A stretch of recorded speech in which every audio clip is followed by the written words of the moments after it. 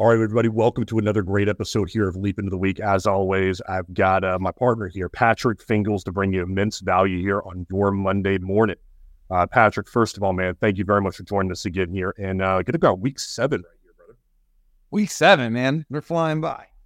They are flying by. And thank you for everybody who's tuning in right now. If you've missed weeks 1 through 6, make sure you go back and watch them.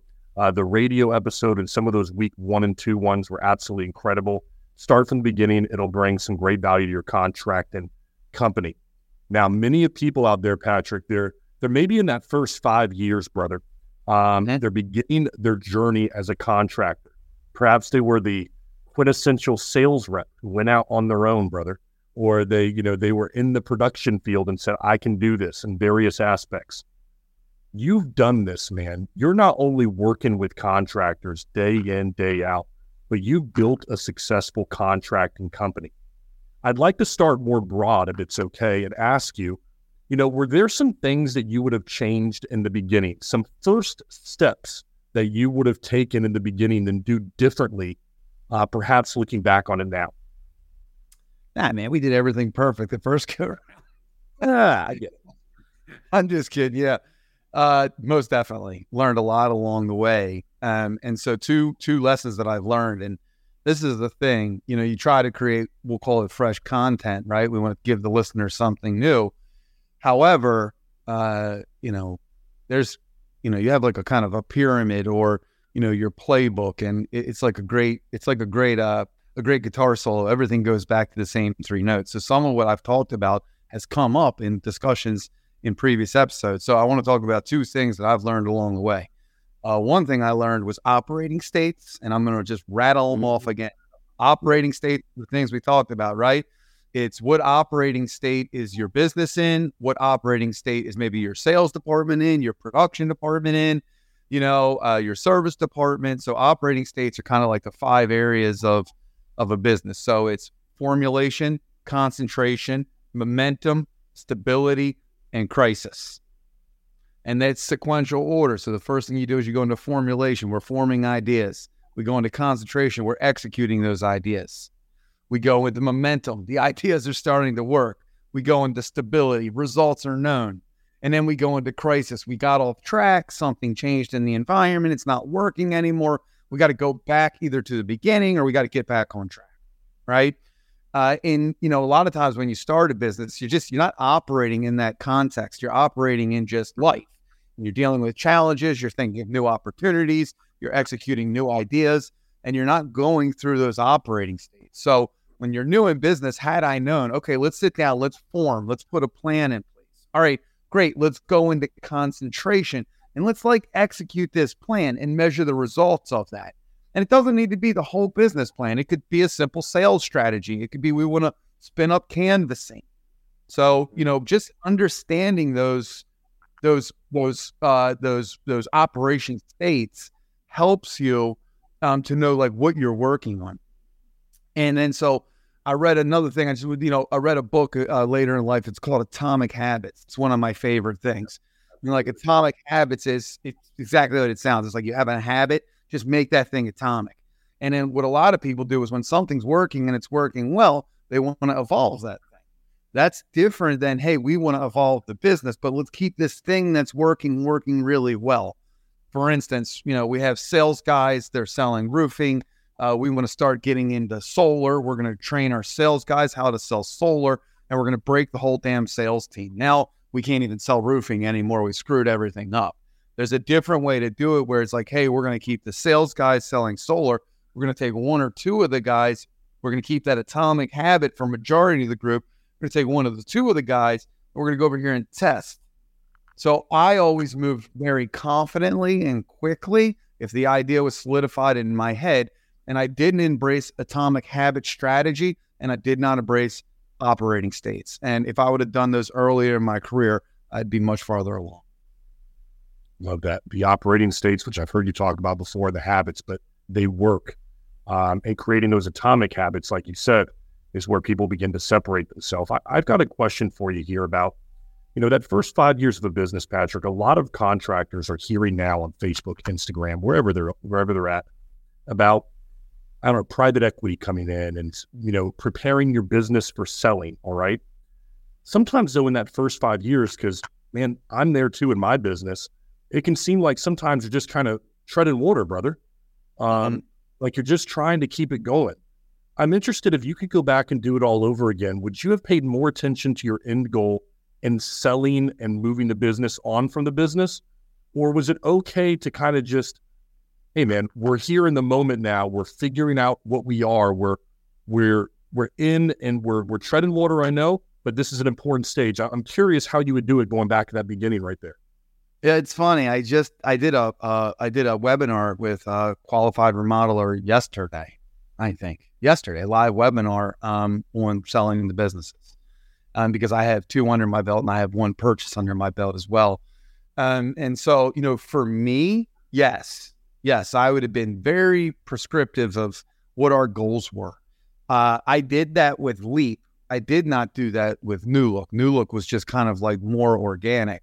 Me personally, I would have done it. However, there's a lot of people out there that they're not, believe it or not, they're not goal oriented.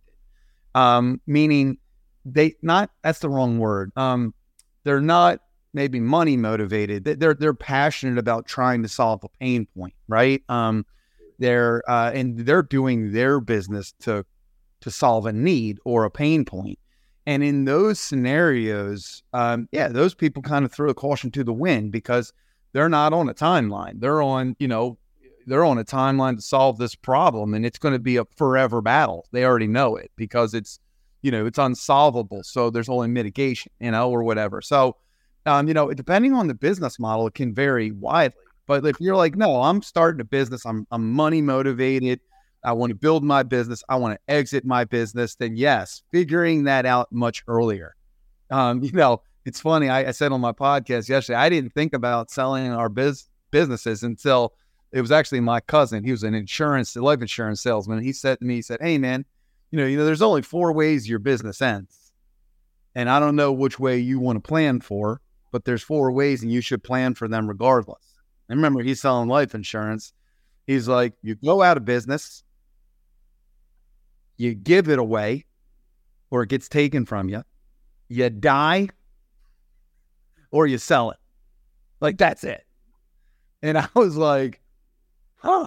And like immediately I was like, well, no, I'd like to sell my businesses. I don't want to give them away, go out of business or die, right? Like I want to sell them. So that was a real change for me, but there's other people, like I said, you have a business, you're doing something, you're passionate about it. And you're like, no, I'm going to do this till the day I die. And when I die, hopefully somebody takes over my legacy, one of my children or one of my employees. Then no, you won't think about that. You'll have a different goal. So it does vary a little bit, but I think vast majority are interested in probably, they're money motivated. They're looking for a retirement goal. They're getting into contracting. Maybe they're passionate about it, but they're doing it for the dollars. And if that's the case, yeah, I would think about, those 4 scenarios. And you're like, well, obviously selling my business is the best outcome for me. So let's start planning for that now. Absolutely. Patrick, can I get a little granular there with you? Because I like what you just said right there. Start planning for it now. If you were just starting the business, what would be the first step you would make within that plan to look for selling the business somewhere down the future? Would you hire a CPA, get your books in order? Would you get a CRM? Let's plug Leap a little bit. Like what's that first step that you take to make that plan? Yeah. So businesses, the most number one, no matter what, like we talked about this yesterday, we talked about the things that you value a business on, and then the kind of like alternative things that businesses are valued on.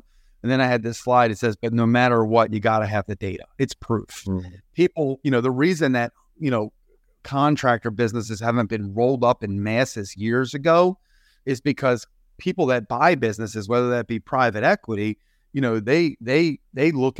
audit the business. And in a lot of construction businesses, there's nothing to audit. You like audit my QuickBooks, which is kind of shabby. There's not audit my Manila folders. There's nothing to audit. So they've had a hard time coming into businesses, even if they're doing $5, $6, $7 million, which is a totally sellable asset, by the way. They start trying to open the books up and there's nothing to see. You don't know what your margins are. You don't know what your margin by job is. You don't know what your time to install is. You don't know what your percentage of survey is. You don't know what the lifetime cost of maintaining the customer is. You don't know what your ramp time on an employee is. You don't know what your cost to hire is. You don't know any of that. And that's how, investors buy things. They want to know all that because they can look at that and determine the overall health of the business. So anything, a shameless plug, and I said this actually on the webinar yesterday, shameless plug, by all means, invest in data early and track everything, because something that you don't have to, you just have to have the raw data. Hey, we hired this person on this date. They started running leads on this date. You don't need to track that in a single system. If somebody comes to you and says, hey, how long does it take for you to stand a salesperson up? And you're like, well, God, I never really looked at that. Is there a way we can get at that data? Oh, yeah. We're going to go into our HRIS and we're going to export our salespeople by a hire date. Then I'm going to go into my CRM and I'm going to export the first day they ran a lead. And I'm going to have somebody go into Excel and cross-reference that data. It's going to be a manual process. But I can, at that point in time, spin it up and say from hire to first lead ran, it typically takes us about 2.5 weeks. Just having the raw data is really important. So I would say prioritize that over anything else. The earlier you can do it, the better. Number 2 behind that is your brand and your vision. What's the story? What are you selling? Creating a brand for the future. They want to buy your business for today, but they also want to buy what's possible. So if you have a really good vision of what's possible, our goal right now, we're only selling roofing, but our goal is to be a full exterior remodeler. We know that 30% of our customers would buy another product from us. So if we forecast that out, we think we can pick up another $2 million in revenue over the course of the next 24 months by launching these alternative services. That is a vision, and that's what companies love to buy. They like buying, they like the data of today and the vision and promise of what's possible tomorrow. So, that really sums it up. Data of past and today, and vision of what's possible for tomorrow. Those are the 2 most important. If you're not taking notes like this, man, you just get I get an opportunity here to learn from the best. It's great. We're with Patrick Fingal, CEO over at Leap, leap2digital.com. Let's go over there. If you need a great CRM, let's go over to Leap to Digital, everybody. We're talking here about the first steps in a business. Patrick, we've got a few more minutes here. I have a question, maybe a little bit of one that I've seen out in the field. In all of your time of both working with contractors, being one yourself, is there an area that contractors avoid when they are getting started, maybe that first couple of years, that shouldn't be avoided? They put it off like that stack of paper that gets stuck in the corner and you just keep on not looking at it. Is there something that you find in your experience, hey man, you better take this up earlier as a contractor before it gets away from you? Yeah, I think, dude, it's the same thing. Like we were talking before we kicked off here and just sharing a little bit about you trying to grow. I mean, you're in a business, you're trying to grow and scale. I think for a lot of people, when you start a contracting company, you go out on your own and you get your first job, your second job, your third job, you install those jobs, you just made $2,000 or $3,000 or $5,000. Mm-hmm. It just becomes, it becomes all encompassing. I mean, you're just like, you're so proud of that I think sometimes you forget, okay, my business is small. It's just me and my brother and my wife is doing our books and, and I got the one guy that's, I got my crew that's doing the installs. So you kind of run the business in not an unprofessional way, because that would be rude to say, but yeah, kind of like in an unprofessional way, because you kind of have everything right here. It's not necessary to have all that other stuff. You're not going to create, a production software to move 2 jobs through it, right? Like you're not going to create SOPs, standard operating procedures for you and your brother, 2 guys, but you should play business. I know that sounds stupid, but you should play business. Pretend that you're a corporation. New Looks Values was a family business with corporate feel. So from inception, I always wanted the company to feel and be bigger than it was. We had 6 people, but we had a corporate charter. And that was, maybe it was vain or whatever, but I really think that helps. So play business. Like, hey, no, we have to have operational procedures. Monday morning, we have our ops meeting. It's only the three of us. Like I talked to you I talked to each one of you 6 times yesterday, but we have these very kind of put structure in your business early. I think that really helps. Because when you do those things, you want to add to it. You're like, man, I don't have a meeting with 2 people in it. We need to get more sales. In order to get more sales, I got to hire a salesperson. Now I have job description for a salesperson that I created. I got standard operating procedures. I got a system that my guy can sell out of, or my girl, and so, putting those things in place is playing business early, but then you have to, I think it helps you sooner. Before you know, you're no longer playing business and you're just in a big business. Man, I'm taking that with me. I'm stealing it, Patrick. Play business early. Yeah. I want to ask you this. The final question I have for you about these beginning stages of a company is more of maybe a personal one for the contractors out there. Maybe you've been in this state where it feels a little bit overwhelming in the beginning, man. You're doing so many of the jobs and wearing so many different hats. And I'm sure there's a guy out there who's going to work right now. He's in the middle of his day listening to this. He's like, Pat, I don't have operating procedures. I feel like I'm just, as a man, as a woman, it's just so much for me to take on right now. Is that normal in your eyes? And I'm sure you've been there. What do you say to that individual who's in that spot right now, just doing so much in their company and trying to make this thing grow and make an impact? Yeah, I would say,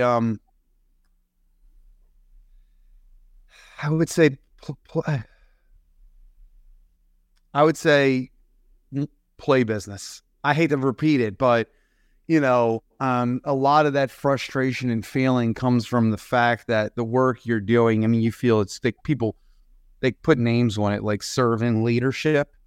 Yeah. And when you feel servant or you feel like you're doing something that maybe is beneath you, it's okay to do that for a minute, but like long term, it's not something that you want to do. Case in point, get off the road or get off the roof, or, I got to get somebody to start doing these sales for me, and I think that's where the overwhelming part comes in.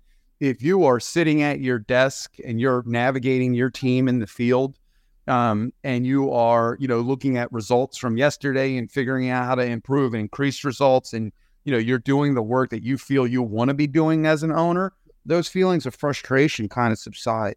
They really do. So I would say play business. And if you can't play business because you're inundated with salespeople, then hire you're inundated with sales, or whatever, then hire a salesperson. If you can't play business because you're inundated with being on site, trying to keep your jobs on track, I would say hire a project manager.